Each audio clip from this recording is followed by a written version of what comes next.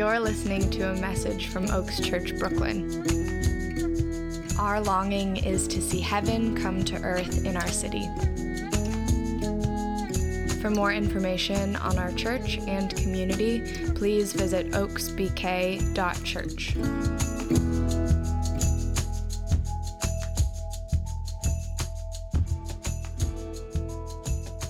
This is a reading from Acts 20, 17 through 38. From Miletus, Paul sent to Ephesus the leaders of the church. When they arrived, he said to them, "You know, I lived the whole time I was with you, from the first day I came into the province of Asia. I served the Lord with great humility and with tears and in the midst of severe testing by the plots of the Jewish opponents. You know that I have not hesitated to preach anything that would be helpful to you, but have taught you publicly and from house to house. I have declared to both Jews and Greeks that they must turn to God in repentance and have faith in our Lord Jesus. And now, compelled by the Spirit, I'm going to Jerusalem, not knowing what will happen to me there. I know that in every city, the Holy Spirit warns me that prison and hardship are facing me. However, I consider my life worth noting to me. My only aim is to finish the race and complete the task the Lord Jesus has given me, the task of testifying of the good news of God's grace. Now I know that none among you have gone about preaching in the kingdom that will ever see me again. Therefore, I declare to you today that I am innocent of the blood of any of you, for I have not hesitated to proclaim the good will of God. Keep watch over yourselves and all of the flock which the Holy Spirit has made you overseers. Be shepherds of the holy church of God, which is bought with his own blood. I know that after I leave, savage wolves will come among you and will not spare the flock. Even from your own number of men will arise and distort the truth in order to draw disciples after them. So be on your guard. Remember that for 3 years I never stopped warning each of you day and night with tears. Now I commit you to God and the word of his grace, which can build you up and give you an inheritance among those who are sanctified. I've not coveted anyone's silver or gold or clothing. You yourselves know that these hands of mine have supplied my own needs and the needs of my companions. In everything I did, I showed you that by this kind of hard work we must help the weak and remember the words of the Lord Jesus himself said, "It is more blessed to give than to receive." When Paul had finished speaking, he knelt down with all of them and prayed. They all wept as they embraced him and kissed him. What grieved them most was his statement saying that he would never see their face again. Then they accompanied him to the ship. This is the word of the Lord. You can give it up one more time for the Murphys.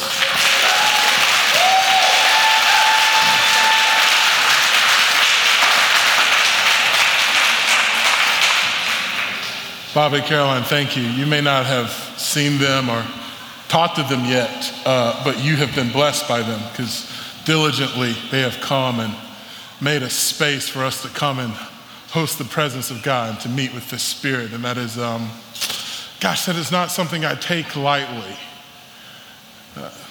These chairs don't stay here all week. And that's a real gift for those who come and set the table so that we can eat and dine with the Lord. I pray that we don't take it for granted. I pray we don't take them for granted. And I pray we receive the invitation to follow in their footsteps. So we bless you, friends.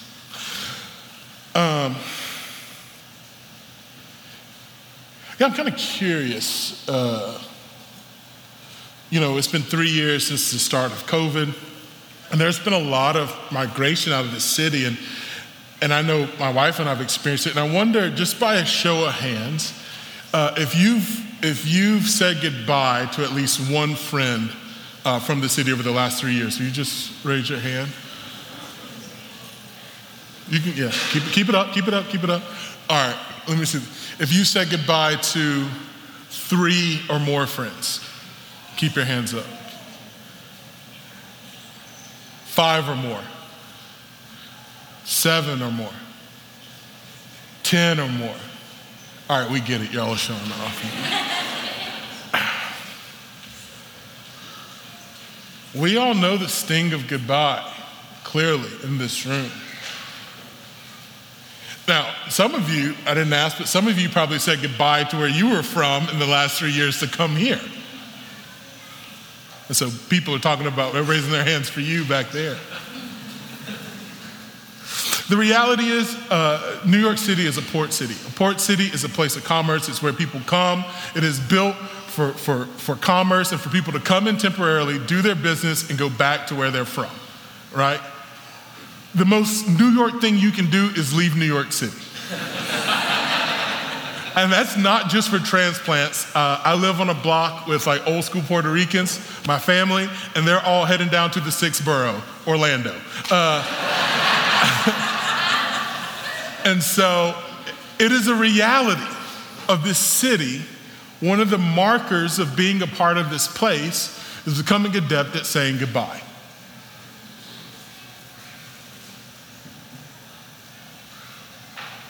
And it's not just for this port city, and it's not just for our times.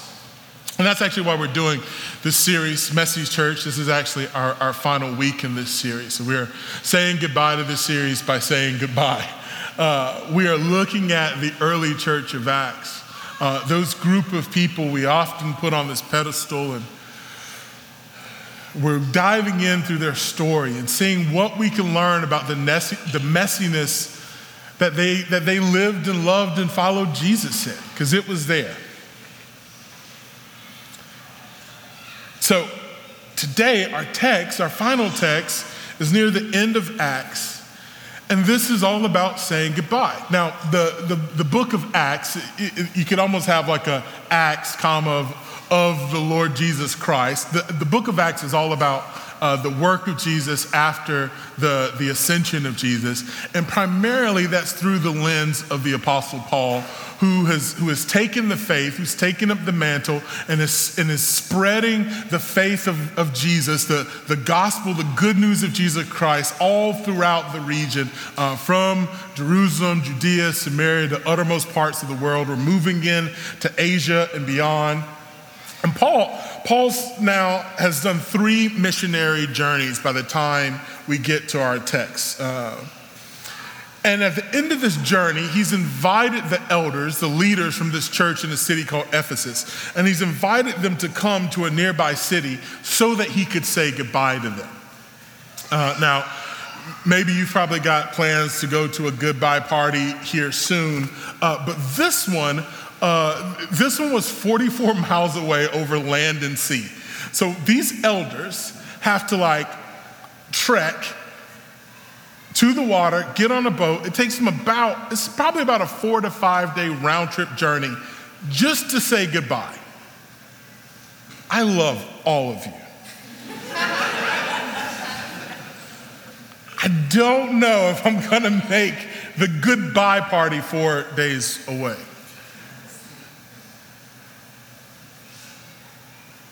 So I think that begs the question, what is going on here? What love could exist that would lead people to go through so much trouble just to say goodbye? Well, for that, I think we just got to turn back to some context.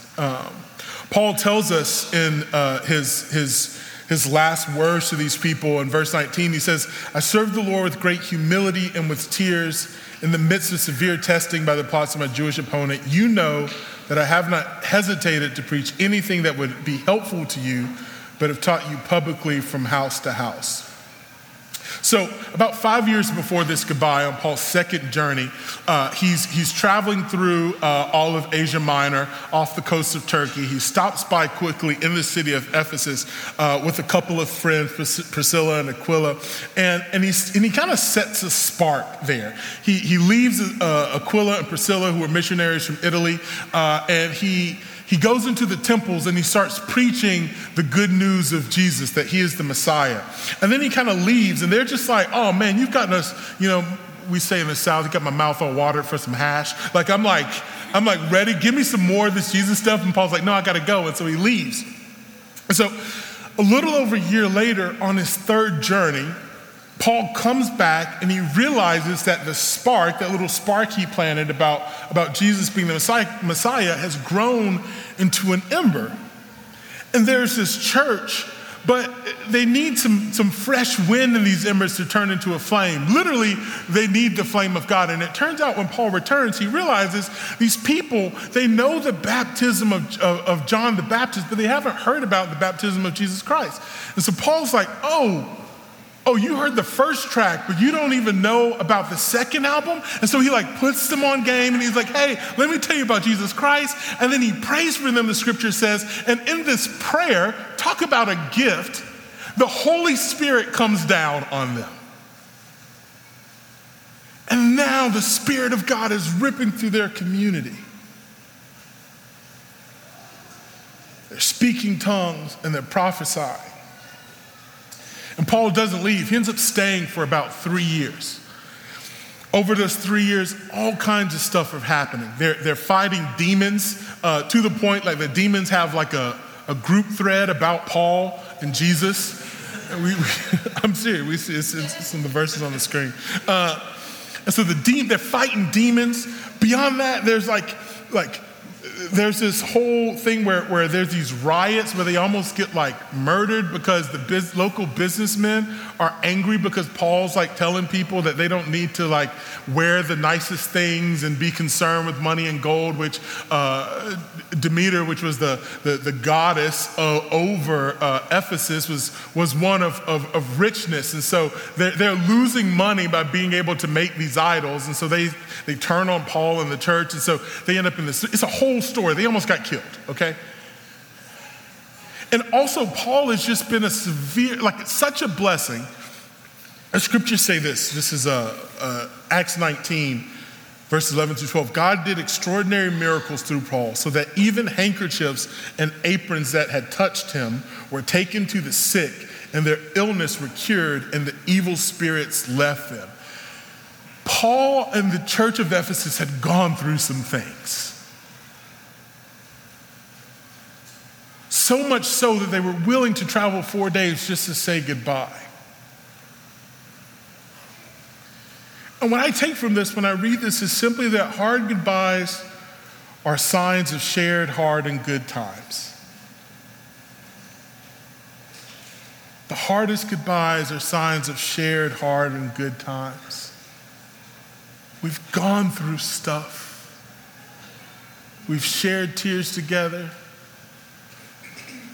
You hear me say it often, we've divided sorrows and multiplied joys.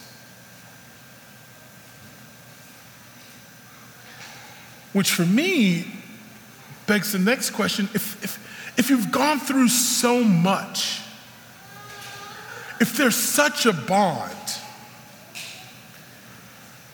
why say goodbye at all? Paul at this point's in his mid-40s. It's hard to make a friend in late 20s. By the time you get to mid-40s, it just is what it is, you know? So when you've got good friends, why would you let them go? This is what Paul says. And now, verse 22, compelled by the Spirit, I'm going to Jerusalem, not knowing what will happen to me there. I only know that in every city, the Holy Spirit warns me that prison and hardships are facing me. However, I consider my life worth nothing to me. My only aim is to finish the race and complete the task the Lord Jesus has given me, the task of testifying to the good news of God's grace. Paul is saying goodbye because as much as they love one another, his obedience to the Spirit trumps everything. Even his own life. Paul says, my life is worth nothing. And this isn't being denigrating. What Paul is saying that is in view of the glory of God, in view of his call over my life, I regard nothing as superior to that. Even when I know that call is calling me into harm.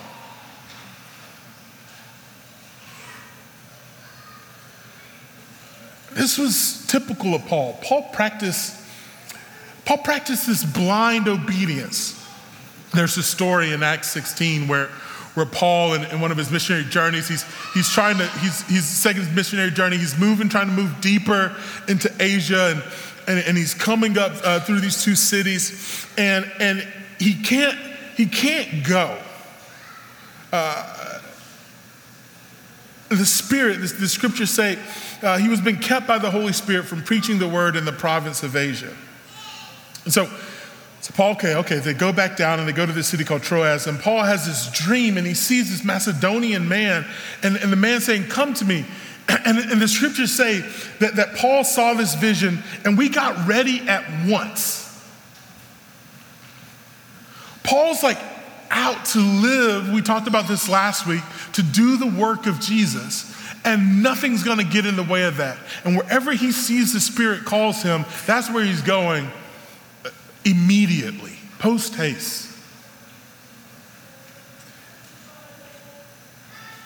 There's this blind obedience. This story actually connects with me pretty deeply. So I grew up Independent Baptist, which we're Trinitarians, but the Holy Spirit's kind of like a 90s like retired R&B star. Like he only does like spiritual birthdays and like, goodbyes. Like he just kind of moonlights. And so you can imagine when I turned like 21, the Spirit like came into my life, and I started having these interactions with the Spirit of God that was literally calling me and impressing upon me things to do and to go. I love it. And so I felt this call to move to Denver, which I didn't know anyone in Denver. I had this church that was calling me to Denver, but there wasn't they couldn't even pay me. So I didn't know what was on the other side of this obedience. And so I've been praying through the Lord, like, hey, Lord, what do I do? And so I'm like, this is so new to me. And so I'm asking the Lord for just an affirmation. My dad is one of the holiest men I know. He just loves the Lord with his whole heart. He's the Go Jesus guy from Family Feud, if you've ever seen it. It's a real story. And so I have this thing. There's this 1 week where I say to the Lord, okay, this is like weird Spirit that you're actually speaking into my life onto a very practical level. So either this is you or I need to go talk to somebody. And I just need affirmation. So here's what I would just love. I would pray that by the end of this week, I would just know for sure this is what you're calling me to do. To leave my home in South Carolina, move to Denver, and to take up your work. And Monday comes, Tuesday on to Thursday, Friday. There's just no real sign. Saturday morning, I call my parents, and I'm just like, they knew about this, but I hadn't really told them this is what I was committed to. Saturday morning, I call my father, and I tell him my plans to move to Denver, to do the work of the Lord. I don't know what's ahead of me. I don't have a lot of things planned out, but I have a deep conviction by the Spirit of God that this is what I'm supposed to do. And my father's response was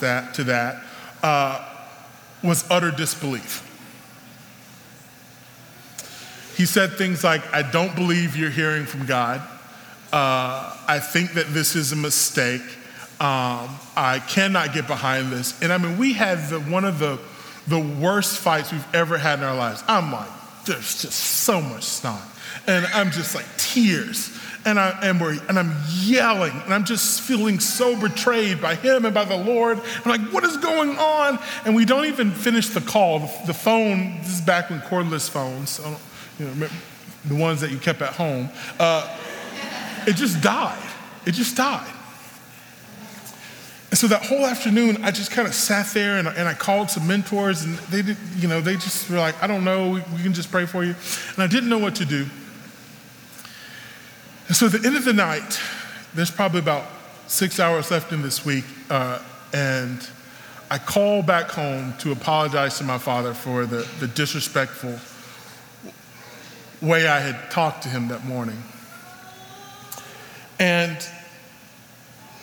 My father answers, and before I can say a word, he says, son, he said,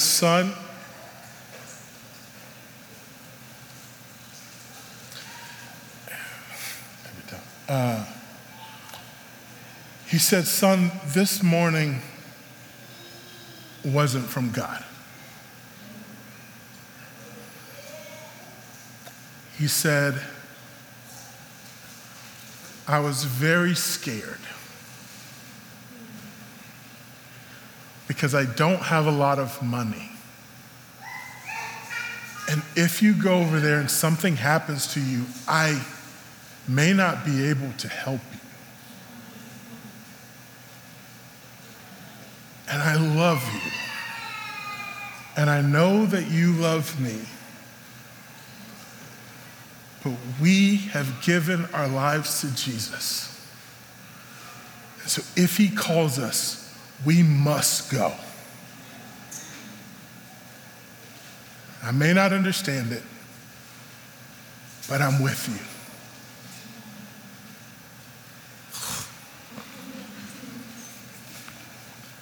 He got more than a tie that Father's Day.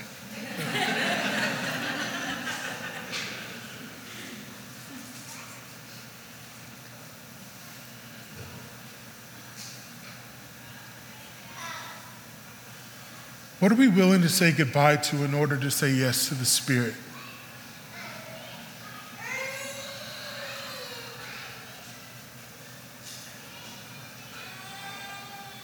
What are we willing to give up for the way and the work of Jesus? We sang that song earlier, you have no rival, you have no equal. Thine is the kingdom. And that's all well and good in a ethereal sense. But is it true of my heart? Can I sing that from the position of my body? You have no rival and you have no equal over my time and over where I live and over how I spend my money and who gets my presents.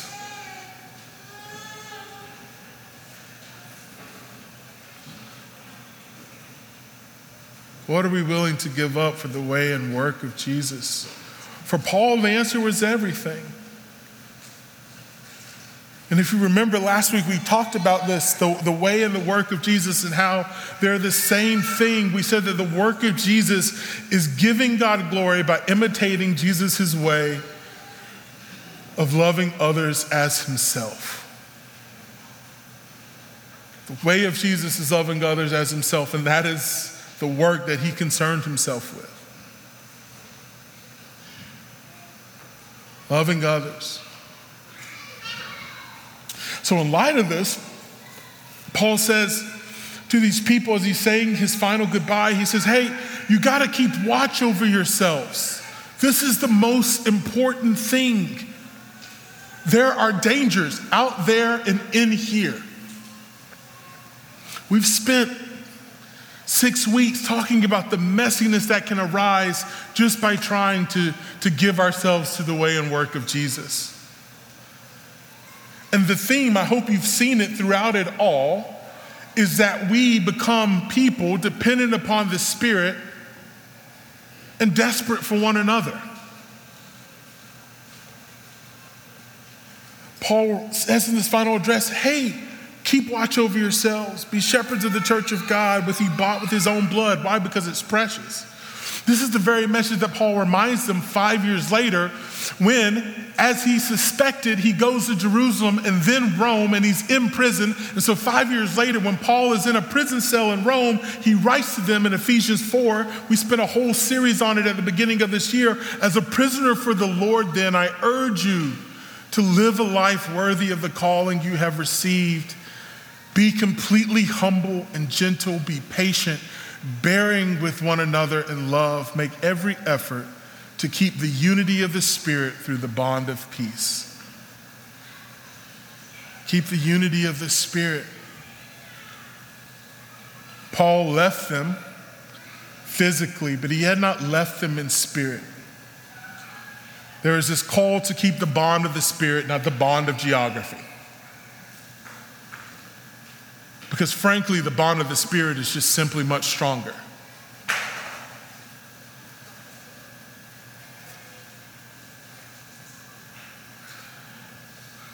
But this takes hard and intentional work. It's so much easier to love somebody when I can go over to their house every day. It's so much easier to be bonded in the Spirit when we can like do our daily lives. And that's not a bad thing, that's just a reality. So to have this kind of this bigger perspective, it takes work. This is what Paul says back in our text in verse 34, when he says that you know yourselves that these hands of mine have supplied my own needs and the needs of my companion. In everything I did, I showed you that by this kind of hard work, we must help the weak. He's like, you've seen in me that this takes work to live this out.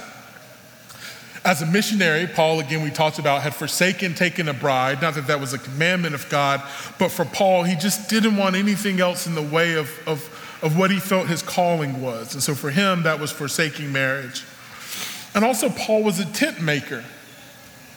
We see this in Acts 18, where it says that Paul, we're talking about his friends Aquila and Priscilla, he says in verse 3, because he was a tent maker where they were, he stayed and he worked with them. And so Paul, he's referencing this in Acts 20. Paul's saying, hey, I've not just gone out and done the work of God, but I've even like used my resources to not be a burden on the community that we were in, but also just to help support the work of Jesus. Which is interesting. We don't know much about this side hustle of Paul. We know that he didn't go to school for it because Paul passed through the rabbinical system and he was this disciple of famous Gamaliel, who was one of the biggest Pharisees and Jewish leaders of the time. So Paul didn't go to tent making school, but we do know that Paul is from Tarsus, which is actually in the region of Sicilia, which was this known for goats. It was goat country. And Sicilia, these goats, they're actually also known for the hairs that they take from these goats, and they make a cloth called Sicilium. And it's kind of like water resistant, and it was used often in tent making, among other things, clothing and coverings for things.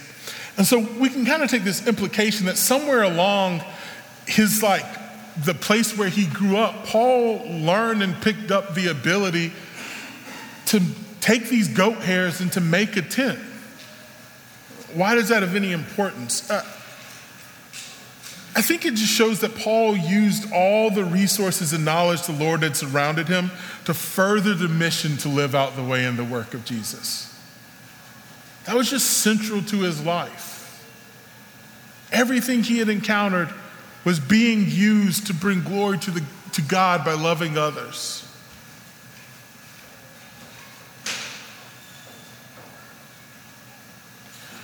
So what do we do with all this? What do we do when we live through good and hard times and following the Spirit, we're eventually called to separate paths?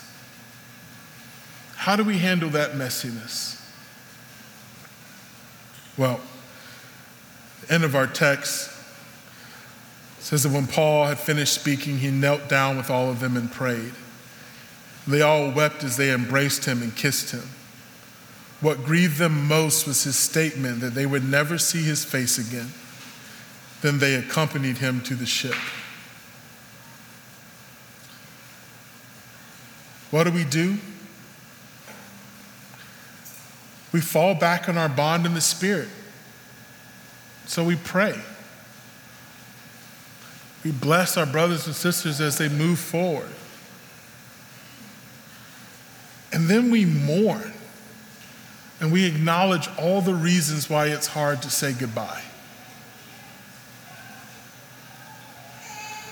It is not wrong to feel the loss of a goodbye.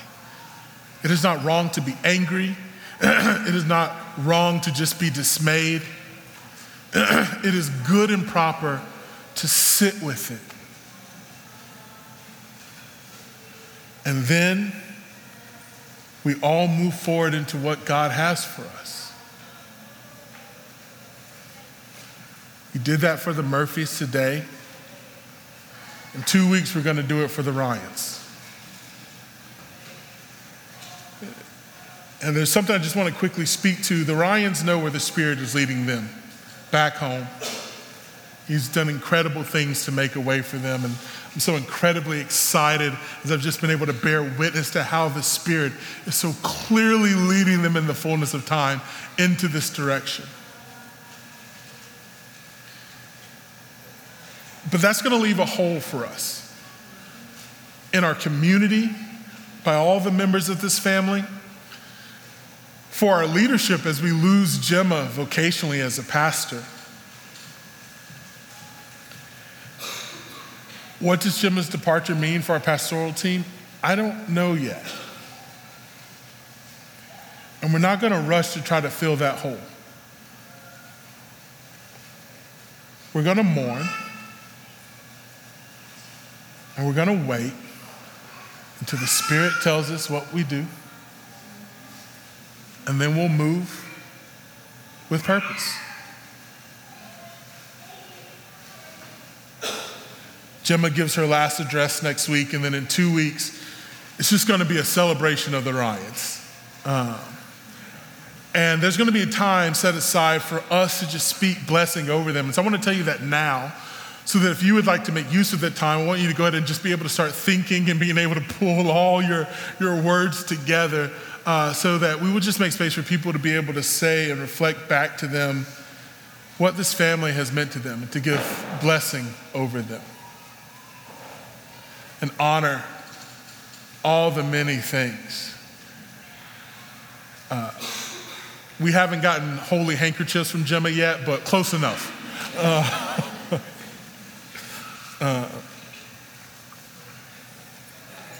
Yeah, it's messy.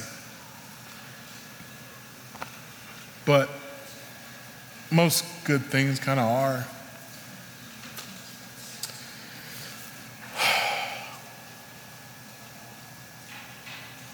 So while we can and while we will, I just want us to practice our unity. So I'm going to invite our worship team to come back and to help lead us as we unite our voices in praise to the God who has so richly blessed us. I'm going to invite forward our prayer team, and they're going to be here ready to join and meet you in the Spirit, to pray over you as you need. And I invite you, even where you sit, to pray for one another. I wonder what it looks like if you would just open your eyes and see if the Spirit has given you a word to give to someone, a prayer to pray. Would you be faithful in that like Paul? And then finally, we're going to come to the table. The table that unites us. The table that reminds us that all this came with sacrifice. Unity that was purchased in the broken body and the shed blood of Jesus, which calls us out of any of our own stuff and reminds us that no matter who we are or where we are or how far the distance between us may feel, we have these simple, ordinary elements that brings us back together. So I'm going to bless them, and I'm going to invite us to stand. You can even stand now.